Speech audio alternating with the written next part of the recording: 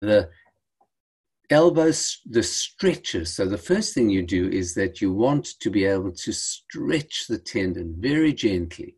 And a triceps tendon stretch is like this. You drop your hand behind your back, you lift your elbow and you tuck it into your ear.